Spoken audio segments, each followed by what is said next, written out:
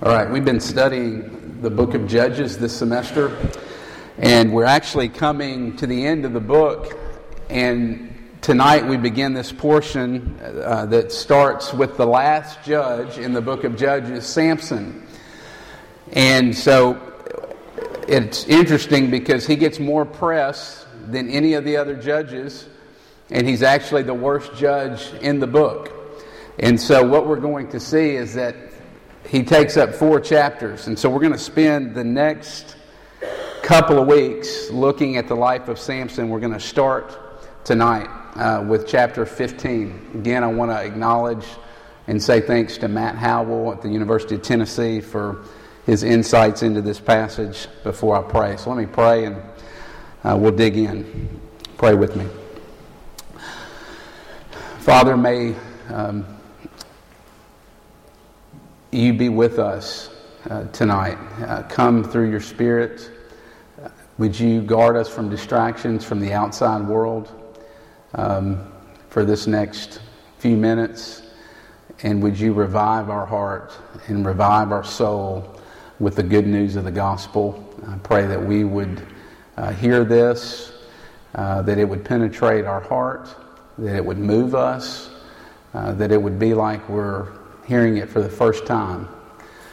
That's going to take a deep work of your Spirit, and we are dependent upon you, and we ask you to come and help us, and please do that. Father, you tell us that your word is living and active and sharper than any two-edged sword. So come and pierce us in a sense with it tonight. In Jesus' name, amen. Many of you are probably familiar with Donald Miller. He's written several books. You've probably read a lot of them. One of the books that he's written is called Blue Like Jazz. It was really popular several years ago. So the book's a few years old. But he's got this incredible chapter in which he kind of draws out the selfishness of human beings. And what he says in this particular chapter in Blue Like Jazz is, he puts it this way. He says, the most powerful addiction on the planet is the addiction to self. And he goes on and he says this: the greatest lie any of us has had to battle is that life is a story about me. He says, my life felt like that life was a story about me because I was in every scene. In fact, I was the only one in every scene. And if someone walked into my scene, it would frustrate me because they were disrupting the general theme of the play, namely my comfort. And listen to what he says. Remember, his name's Donald. He actually goes by Don. He says, I discovered that my mind is like a radio that only picks up one station. And the station is KDON. All Don, all the time. You see, sin has done something to us. And Genesis chapter 3 is where we see the fall of mankind into sin. And because of sin, it causes us to live life only in reference oftentimes to ourselves. And if you were here last week, we looked at the ruler or the judge Abimelech. And one of the things we learned about Abimelech is that he was extremely controlling. And we used Abimelech to kind of show us and to be a mirror for the way that we control. And we said that everyone in some way, shape, or form, whether we realize it or not, tries to control parts of our lives in order to get exactly what we want. And so last week, if Abimelech was extremely controlling, what we see with Samson is someone who is extremely self-absorbed. You see, what we see with Samson, and despite, and maybe if you were a churchgoer growing up or went to Bible school or involved in children's Sunday school or had a children's Bible, we often have this very glorified view of Samson. The guy with the great hair, the guy with the great looks, the guy that's really strong.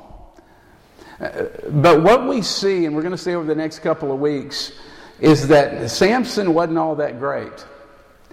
that Samson, in fact, was the worst, as I mentioned earlier, of all of the judges in the book. He's the quintessential self-absorbed narcissist. And unlike us, myself, who oftentimes we have these very sophisticated ways of hiding our self-absorption, Samson was nothing like that. He made no effort to hide his self-absorption. In fact, he put his self-absorption on display for the world to see. And so here's what I want us to get tonight. I want this passage to, in some way, teach us about our own, maybe our hidden self-absorption that we try to hide and make it look very sophisticated, or maybe even our overt self-absorption. I hope this passage sheds some light on that for us tonight. And again, as we've seen over and over, it actually becomes a mirror for us to see ourselves. Three things that I want us to see. Number one, a picture from this passage of what self-absorption can look like. Secondly, a problem for those who are self-absorbed. And then thirdly, what's the cure? What's the remedy for our self-absorption tonight? So let's look at number one, the picture. Now, I realize that self-absorption, selfishness, can look lots of different ways, okay? You're different people, your self-absorption and your selfishness reveals itself in lots of different ways. We could stay here for 2 hours talking about the different ways selfishness comes out of our life and out of our heart. But we see a couple of things in Samson, the way it's manifested in him, that can maybe help us identify some selfishness in our own hearts. I'm going to look at 3 kind of sub-points here and spend a little bit more time on the last sub-point. But the first thing we see, or the first way we see it, is we see that self-absorbed people have no reference and self-awareness of anyone else around them. Look at verses 1 through 3. We didn't read this because, again, 4 chapters of his life. But in chapter 14, Samson gets married. It's a week-long wedding. That's the way they did it back then. Weddings were a week-long celebration. And on the last day of Samson's wedding, he loses a bet, comes unglued and gets extremely frustrated, flies off the handle, goes and kills 30 men, and then storms off to his dad's house. Then look at chapter 15, verse 1, which you have before you. Apparently, this is no big deal to Samson, that he's totally ruined his wedding and totally left the wedding before it was over. That didn't affect him at all, that maybe it might have affected other people. He's completely unaware of other people. And as Donald Miller says, as we looked at the beginning, he was living a story, and he was the only person in the scene, so to speak. And so here's my question for you, just one application question, and we could talk about a lot of them. Are you aware of the people in your life and how what you do actually affects them and hurts them and wounds them? Are you aware of how your selfishness affects the people around you? Do you get frustrated when someone comes into your life and disrupts the general theme of your life, namely your comfort? Second thing, self-absorbed people look at other people and see them as being disposable. In other words, people that are self-absorbed use other people to get what they want. You see this in verse 1. Look at what it says. I will go into my wife in the chamber. Yes, that means exactly what it sounds like it means. Samson is saying, I'm going to walk in and have sex with this woman that he assumes this woman is his wife. And the picture is that she exists for his pleasure and his pleasure only. And so he uses her, and later you see in the narrative, he doesn't get his way. And if you have a Bible, chapter 16, verse 1, He doesn't get what he wants, and so he goes and hires a prostitute. Okay, and so people are disposable to him. He uses them. And so a question for us to ask is, how are we using people that we're in relationship with? And we can use them in lots of different ways. Obviously, you can use them sexually for your own good pleasure, but we can also use people, which is prevalent on this campus, socially. We can use people socially in order to get what we want and to get the power that we ultimately want, so that we're accepted. Thirdly, we see self-absorption can be seen in people that are not teachable. You see, self-absorption shows itself in a person's life when they refuse to listen to anyone, namely God. In other words, a person that is self-absorbed looks and says, "This is my life. I know how it should run and what is best for me, and no one's going to tell me what to do, not even God." And we see that in Samson's life. Again, we couldn't read the entire story of Samson, but you might know this part of the story. But he was a Nazirite. He was born and he was set apart to God as a Nazirite. Numbers chapter 6 tells us what a Nazirite, what that meant. He was to abstain from alcohol. He was not to cut his hair. He was not to have contact with a corpse. Not only that, when he chose a wife, he was to choose and marry someone who was in covenant with the God of the Bible, Yahweh. And Samson refuses to listen to any of that.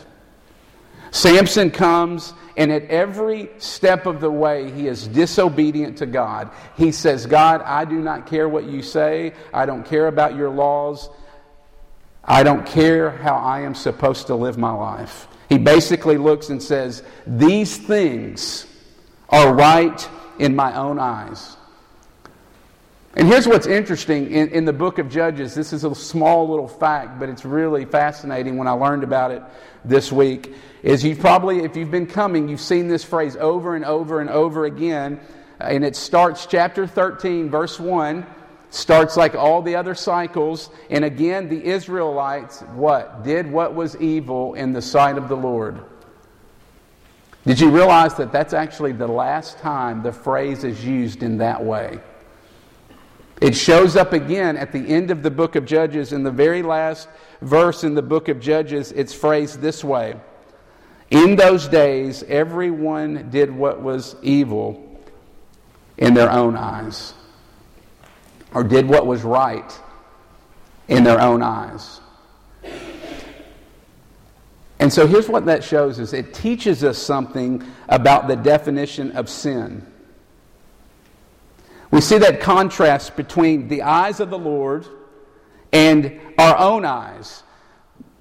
And what it teaches us is that sin is not ultimately, it does not ultimately consist of violating our own conscience, our own personal standards, our culture standards, but rather sin actually consists of violating God's standards and God's law. And I know some of you are like, whoa! Because you see, I know that flies in the face of modern and secular thinking. Because modern and secular thinking says, no, I make the rules. I determine what is right and wrong in my own life. In other words, it's my own eyes that determines what is sin and what is not, and what is good and what is evil. With all due respect, think about that just for a second. Just think about that. Because common sense actually contradicts that.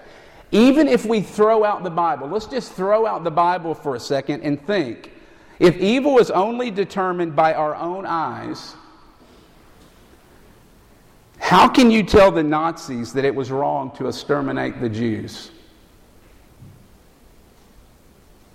Because they thought they were right. They thought they were doing justice for the wrongs that had been done. You see it? You see, the Bible comes and corrects that and gives us, which I believe is the right answer. And it says, God is the one who says what is right and wrong. And sin is actually defined as violating God's law and God's will for us. Martin Luther King, he got this. It's interesting in his letter, if you've ever read it. If not, you totally should. It's from his letter from the Birmingham jail. And listen to what he says. Why am I in jail? How do we know that a particular human law is unjust? You know what this is what he says. The only way you can judge whether human law is unjust is whether it's in accordance with God's law. Because if there wasn't God's law, how would you decide which laws are unjust? This is Martin Luther King. There would be no way to judge, he says. Friends, there is a moral law. And what God sees is sin regardless of how you feel, regardless of what the so-called experts say, and regardless of what the culture agrees on. You see, self-absorption is revealed in your life when you refuse to listen to God and how He says that your life should work best. And so here's an application question. How are you justifying sin in your life?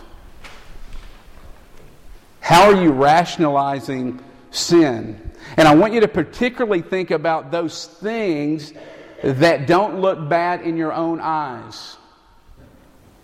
Things that we often do without blinking an eye, thinking, whatever. Worry, bitterness, pride, materialism.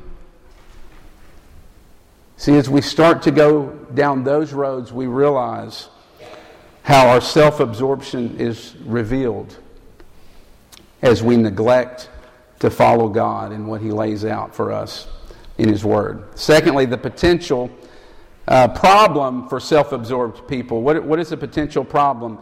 Well, there are a couple things, but one of the things we see here is that one of the worst things a self-absorbed person can experience is success. And we see it in verse 14. It says, the Spirit of the Lord rushes upon Samson, and gives Samson this new power, and he breaks out of the ropes, and he ends up escaping and killing all the Philistines. Look at verse 16. Verse 16 is actually a song. It's a miniature song. Look at it. It's indented in your announcement sheet. What do you notice by looking at the song? Notice the Spirit of the Lord came upon Samson. God gave him that power. What do you notice about the song? What's missing? God. Samson basically looks at the song and he says, this is all about me. There's no reference to God. He's saying, doesn't give him any credit at all. Samson's basically saying, I'm the man. I did this. And he has this incredible military success, but all of that success does is reinforce his self-absorption. Friends, success is one of the biggest dangers for selfish people. And you see why that is. Because as we start to have success, we grow confident in ourselves, and we start to look and say, I did this. God, I am strong. And we start to become less and less dependent and less grateful for what God has done in our lives. You see, one of the surest signs in ways that you can identify your self-absorption is look at the lack of thankfulness and gratitude in your own life, not only for the people around you, but mainly for your gratitude for God and what He has done. Now, we need to be careful, because that doesn't mean that you shouldn't pray for success and blessing. You totally should. That's a good thing. We need to pray that God would bless us and give us success. But what we learn here is that God might actually be demonstrating goodness and kindness and love for us when He withholds success from us. He might be demonstrating His love for us when we actually experience hard things in our lives, because in doing so, could God not be taking the jackhammer, so to speak, and breaking up that foundation of self-absorption in our life? You see, maybe something has happened in your life that you're experiencing currently at the moment, and you're saying, God, how could you do this horrible thing to me? How could you bring this horrible thing into my life?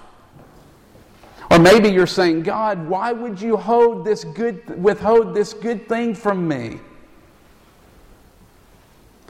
Is it not possible that an all-loving, all-knowing, all-wise, and gracious God could be withholding success from you? Or maybe bringing something hard into your life in order to shake you and bring you out of your complacency, in order to pull you out of your self-absorption.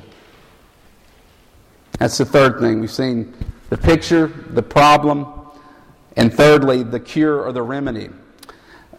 And what's interesting is if you look at the passage, Samson, he's in bad shape at one point after killing a lot of men. He's dehydrated. It looks like he's going to die. And what does God do? He changes circumstances in a sense and gives him this spring of water, and in a sense revives him and brings him back to life. And you would think that a change of circumstances is all of a sudden going to maybe bring him out of his self-absorption, that he would be like, God, look at all you've done for me. But look at chapter 16, verse 1. He goes and hires a prostitute. And here's why I bring that up. We think, oftentimes, and we're naive to think that a simple change of circumstances, we would be different. So we say things like, I wouldn't be so self-absorbed and I would actually change if I can just get through this semester and get to the summer and where I'm going to be. I'll be fine.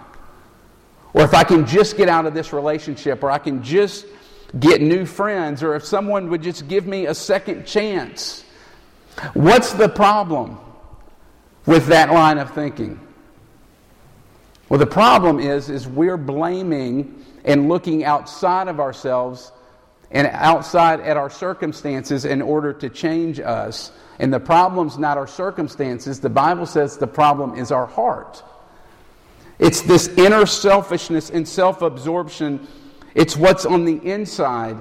And the only way to undo our self-absorption in our heart is to shock it with pure love and grace. That's the only way it's going to happen. How do we do that? How do you shock your love with pure love, your heart with pure love and grace?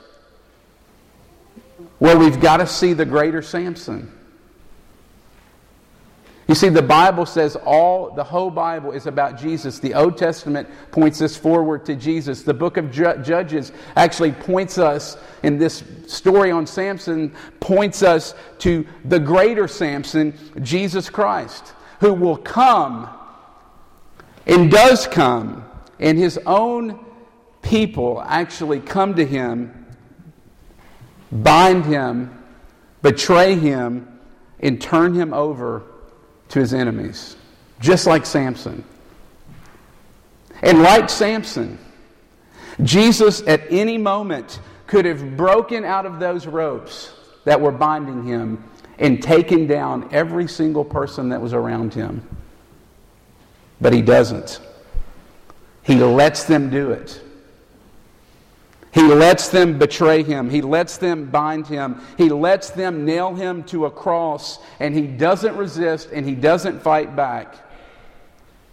And you know why He doesn't fight back? John chapter 10, it says, "No one takes my life from me." I'm not a victim.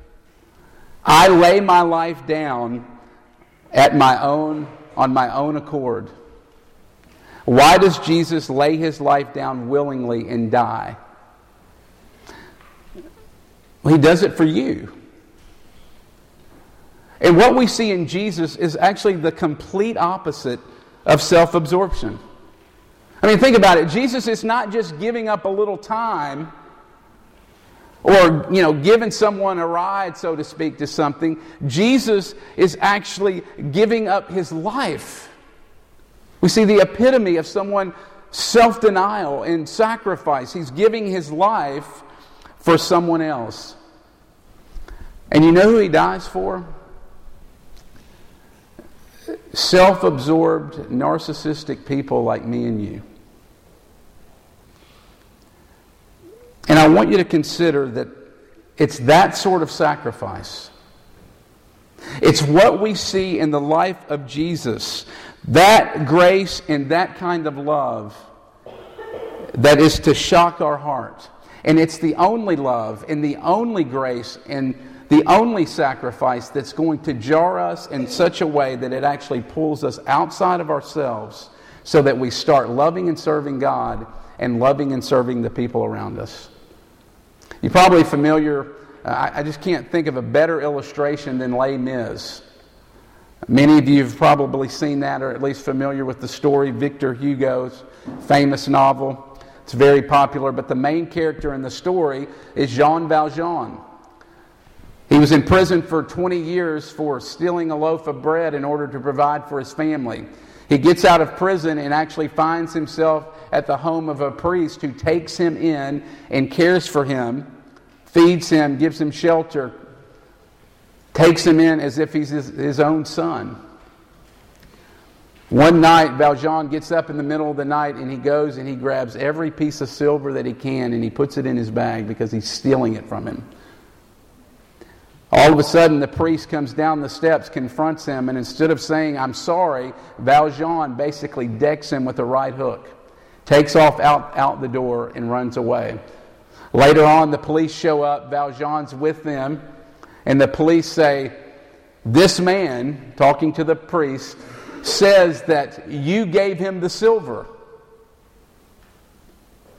And the priest said, "Yes, that's absolutely correct. I gave him all the silver. In fact, Valjean, you forgot the candlesticks. Why didn't you take them too?" And at that moment in the movie, when it's Valjean and the priest, and you can imagine that kind of love and grace, Valjean begins to weep. And you know what the priest says? He looks at him and says, "Now go be who you are." Valjean goes from being this self-absorbed thief who cared only for himself to being a generous, sacrificial man. Because in the movie, he actually acquires all this wealth. And he starts to share that wealth with the people that work for him. He gives them health insurance. He provides them meals. He gives them shelter. He gives them clothes. And at one point, if you've read the book or seen the movie, he encounters this prostitute who has a disease and who is dying, and he brings her in and he cares for her until her death, and then actually adopts her child as his own. What did that? What changed this self-absorbed man? The trigger that changed this man was love and grace. You see, love, friends, is the antidote for our self-absorption. And think about it. If self-absorption in Jean Valjean's life began to crumble as he interacted with the priest who showed him human love, how much more would our self-absorption crumble as we experience the incredible grace and love of God for sinners like me and you? Because the love of God says that He pursues us with a relentless love. And that He pursues us with a love for messy, broken people and loves us unconditionally. You see, friends, when we experience that love, when the love of Jesus becomes real to your heart, then you no longer have to one-up people in all your conversations and make it all about you. Because you're secure in Jesus' love for you, you can actually be concerned about them and actually make the story about them and what's going on in their life.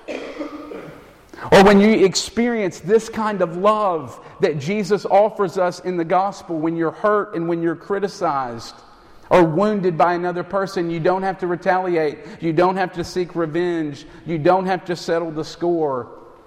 But you can actually forgive because Jesus forgave you. The gospel and the love that we see in Jesus frees us from not treating and using people for our own selfish gain. But it actually frees us to move out and love and serve the people around us. You see, the gospel, friends, is not just good news that God forgives you. It is. But it's also good news that God frees you from you. You think about that. Let's pray.